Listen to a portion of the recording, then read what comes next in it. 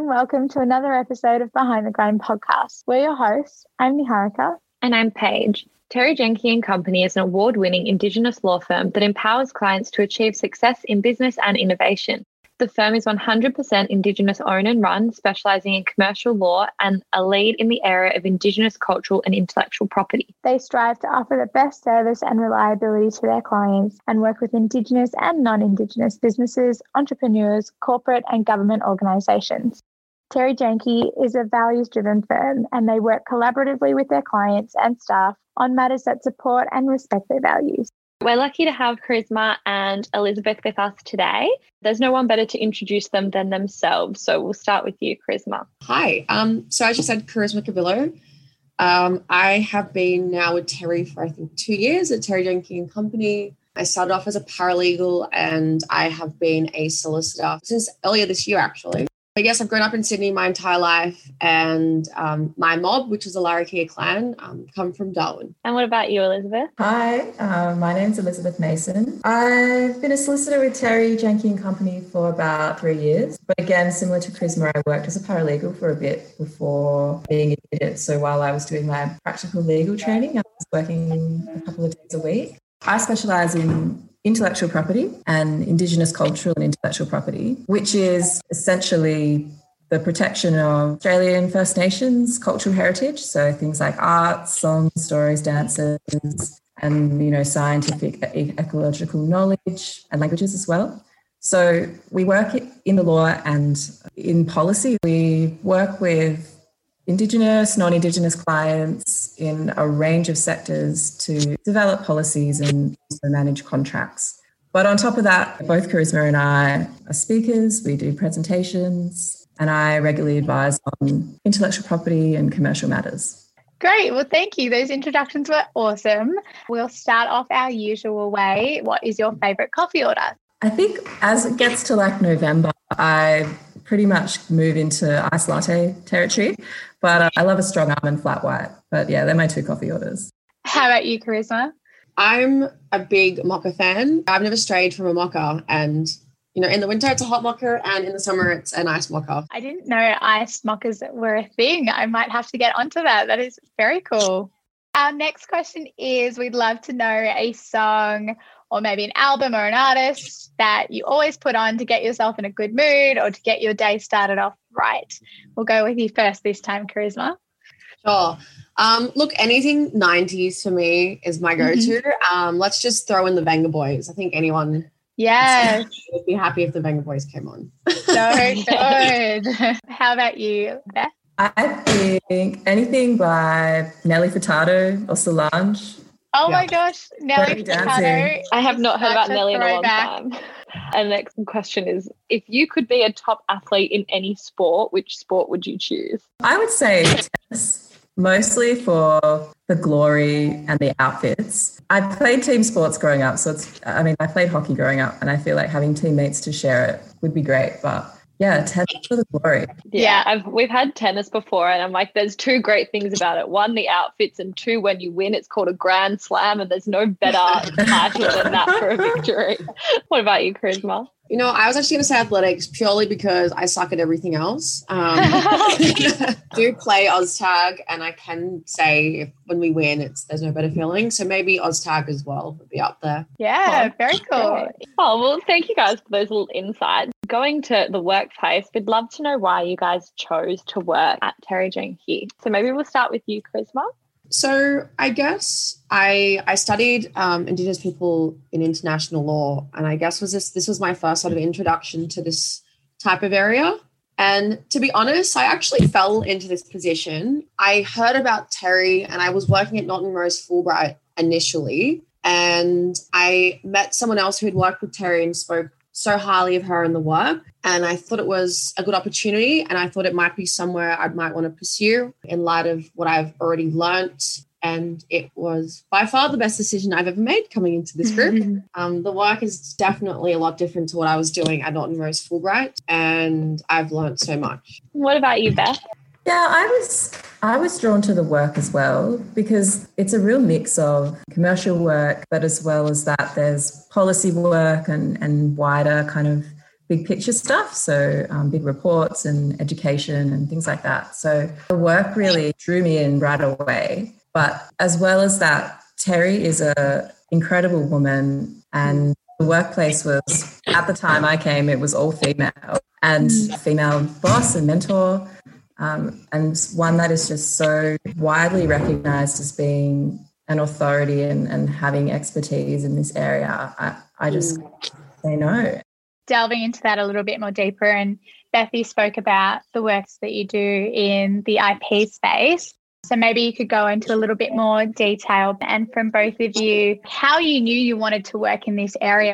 Yeah, so I studied intellectual property units at university. I think it's fascinating, the application of the law. I always liked the idea of IP being kind of creative adjacent. So having that understanding, I thought, would be a really cool thing to have. I guess what I would want to stress is that it's really hard to know. I was really dipping my toes in a range of different areas. I was working at the Aboriginal Legal Service, sussing out what criminal law was like. And I was thinking, I knew my strengths kind of lay in the commercial areas, but it wasn't like IP was a dream of mine from uni. So I think once I started the work, that's when I was like, wow, this is a space that I really can see myself in and I want to work here. That's such a cool story. How about you, Charisma? I actually never studied intellectual property law at school. At the time, it wasn't really an interest, and I did select other electives. So I was also, again, trying to dip my toes into different things, but it wasn't IP, which that wasn't one of them. I said before, I studied Indigenous people within international law, and I guess that was sort of my opening to ISIP. I looked specifically at the United Nations Declaration of Indigenous People, and I didn't look towards more so the IP related stuff. I looked at another topic, but I know my family are very much involved in the music and arts. And once I discovered Terry Jenkins Company, I thought this would be a really cool area to dive into, where my family are very much involved with all of this. I myself am not musically inclined or art.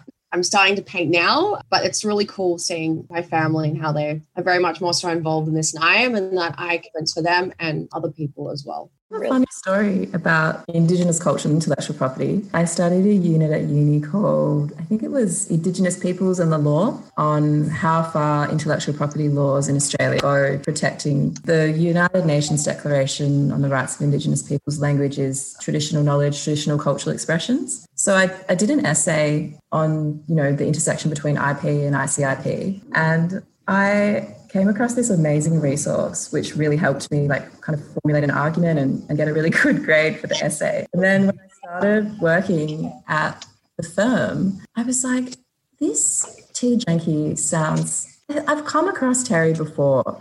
And it turns out she'd written this amazing report called Our Culture, Our Future that I had used to write my essay. So I guess that's actually a great story for our kind of next part, because you've both touched on how great Terry is as a start. And Beth, I know you said at the start the firm was all female. So I guess we just want to know more about what the firm culture is like. You guys obviously have a lot of respect for each other, and that's definitely shown through already. But I guess what it's like to work there. Charisma, did you want to go first? Well, I think since Terry started, the team's grown considerably. I think we've got 12. And from what Beth has said, it was all female, but now we do have 3 boys in the team. And in terms of the culture, since I've been there, what I really like about our team is we have our little morning catch up every Monday, and how we start the day is person will choose a song per week, and we'll get up and have a boogie before we dive into.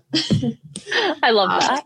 Yeah. So I love that. It was definitely Terry's idea to do that, just to loosen up and catch up on the weekend and then dive into business. That's one thing we definitely do. Yeah, and we also try and keep the team together by having lunch catch-ups here and there, and we'll pick a topic and we'll sit around having lunch and we'll discuss this topic at length. In the office, it's all very friendly. We're all pretty much friends and, professional at the same time.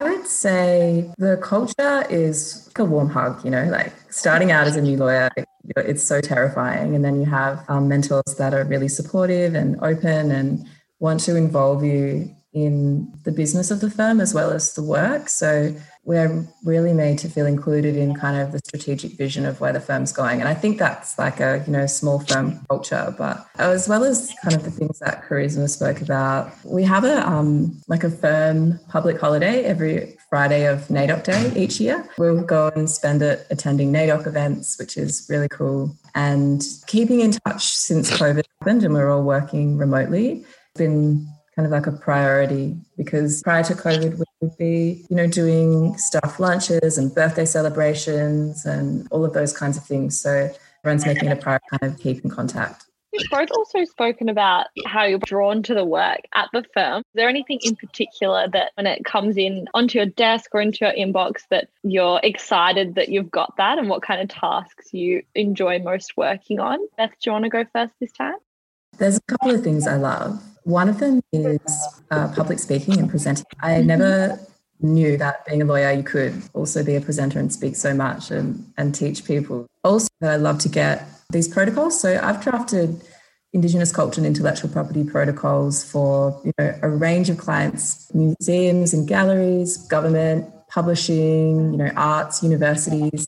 I love those projects where a client has kind of spotted the need for us to draft this protocol. It's a chance for us to be able to design a framework that's kind of addressed to the needs of the client, contracts and governance and the way that the client's business or organisation works. So I like those projects because element of excitement and hope that clients have when they're coming in because they're wanting to make a positive change, and people are excited about doing that. So that's the kind of work that I love, and luckily we're getting more and more of those kinds of projects. So it's really good.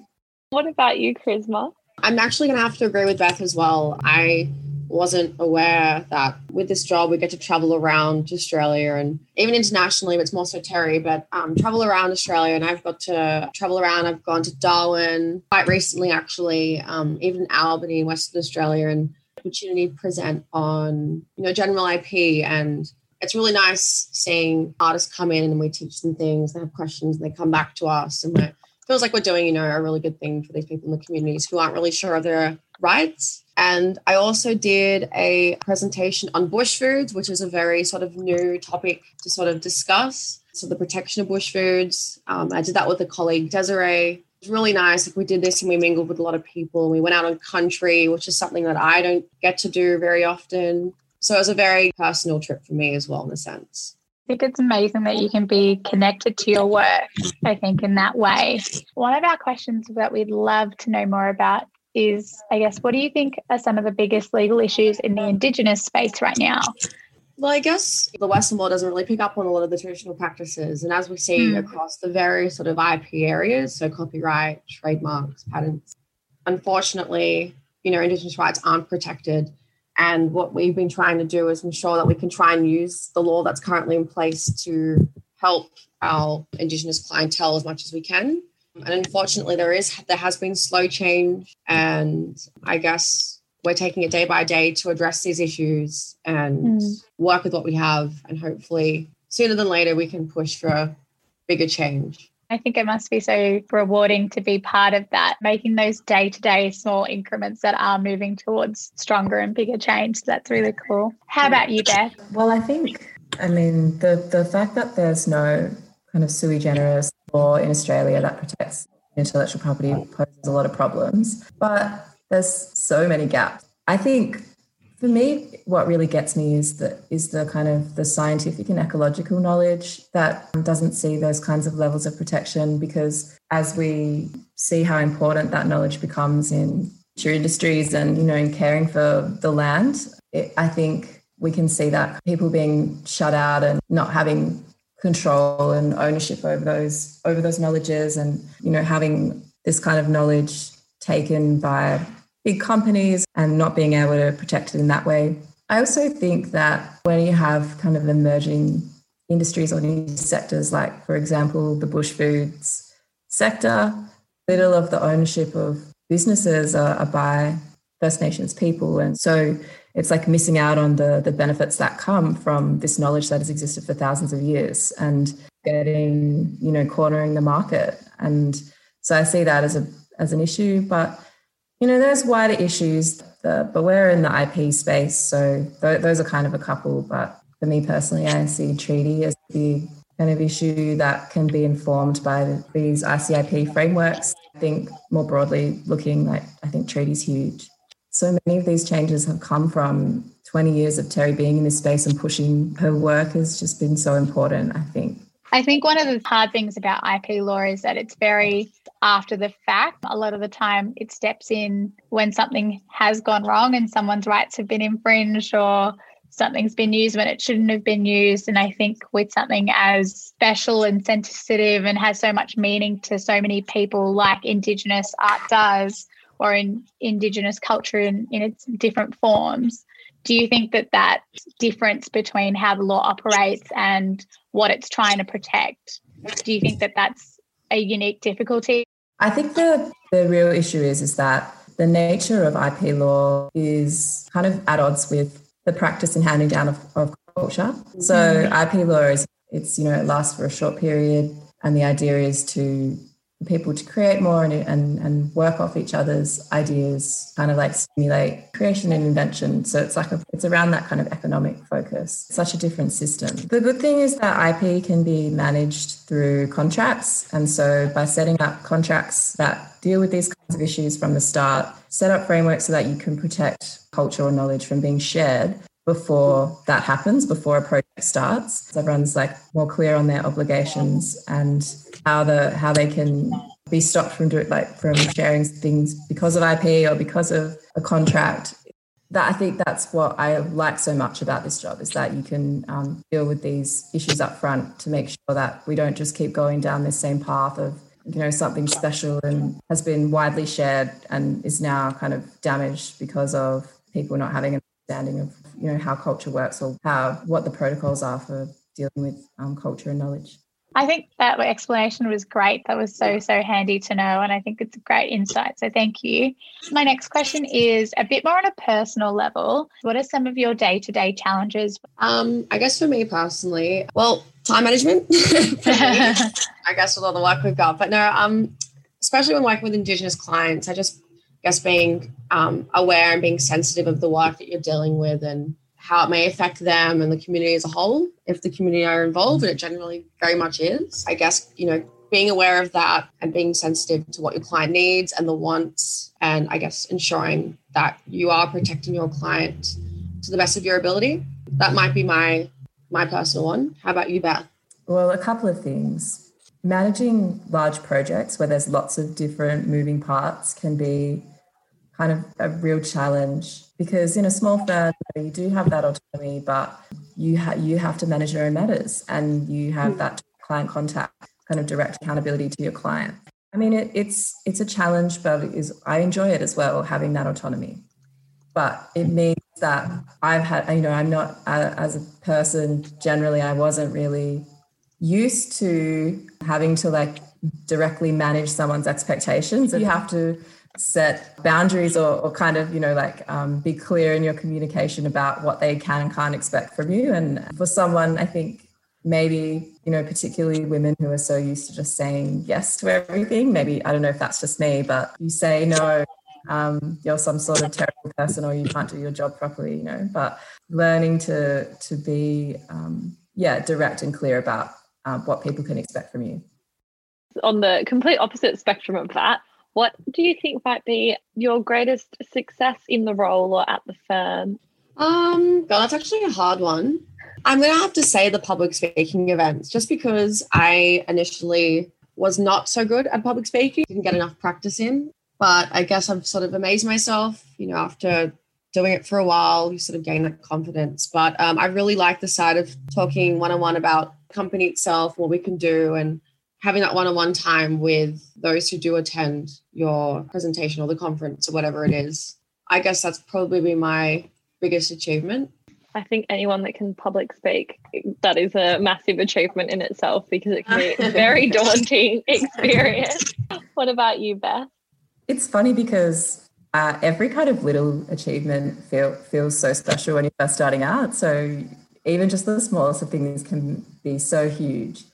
Yeah, I recently had a client. They're a kind of a small Aboriginal organisation. I'm really used to working with government, and if you know anything about government contracts, it's often hard to negotiate changes around IP. And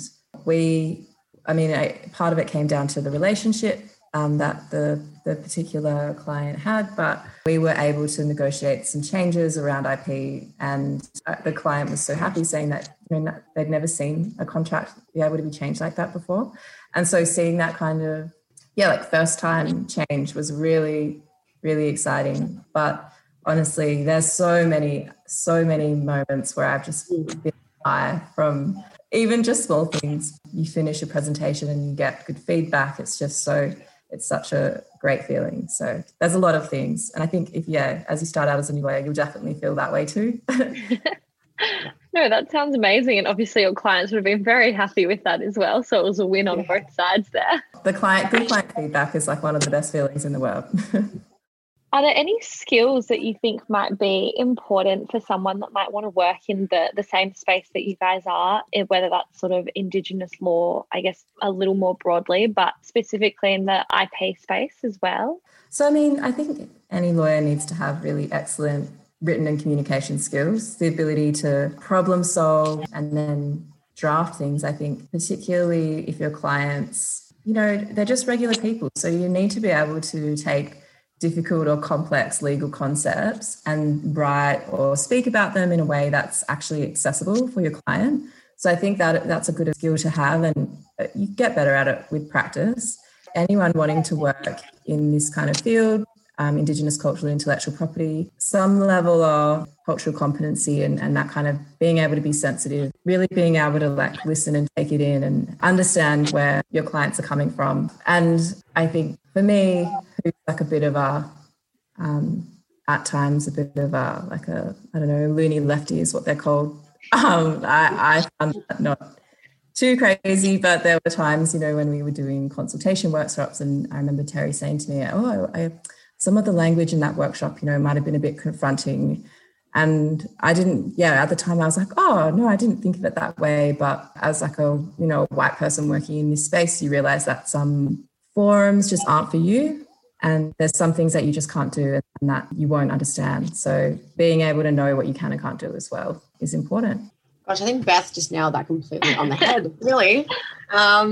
No, I guess, all of the stock standard maybe skills that lawyers should have. So, strong communication skills, and in this position, as Beth said, cultural competency, and just be understanding and mindful of people's situations as well. Of course, time management, even some creativity really in our sort of position, and definitely stress management. That's another one up there. I think that's something everyone could use a bit of. Oh, well, that's so great. And that kind of brings us to the end of our sort of formal questions. So thank you guys so much. And then the last one we always just add on the end is, if you could step into our shoes as hosts, is there anything that you wish we would have asked you, or any little extra bits of advice or comments you want to make?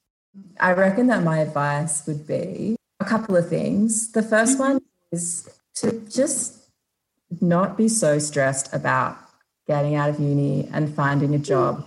I kind of you get into this mindset of it's kind of competitive, I guess. You put this pressure on yourself. And now that I'm out of uni and working, I think to myself, oh my God, what I would give to have a set of uni holidays again. Don't be in such a rush to finish and make the most of the time you have. Yeah. I wish I didn't go on exchange. I could have done something like that. There's opportunities there that you can only really have at that time. So take them.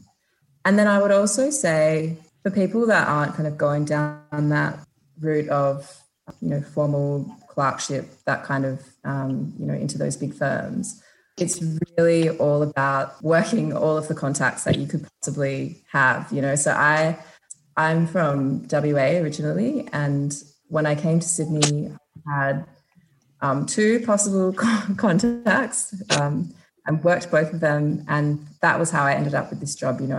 I got it through a contact of a contact. So just it's about people and knowing people. So those are kind of 2 bits of advice that I would give.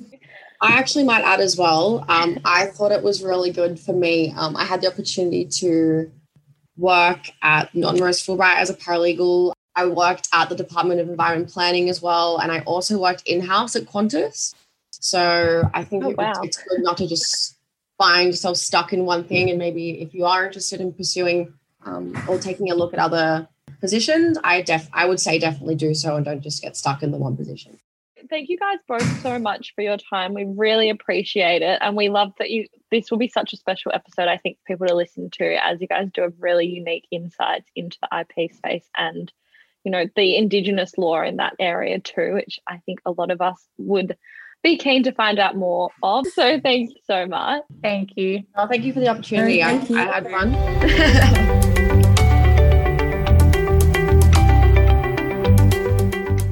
Thanks for listening to this episode of Behind the Grind. We're thrilled to be able to bring you season 2, which is out every Tuesday and Thursday. Make sure you've subscribed wherever you listen to podcasts, and don't forget to follow us on Instagram, Facebook, and LinkedIn. These links are in your show notes. We hope you enjoyed this episode. We'll see you in our next one, where we'll hear from Johnson Witter and Slattery, which is a national commercial law firm located all across Australia.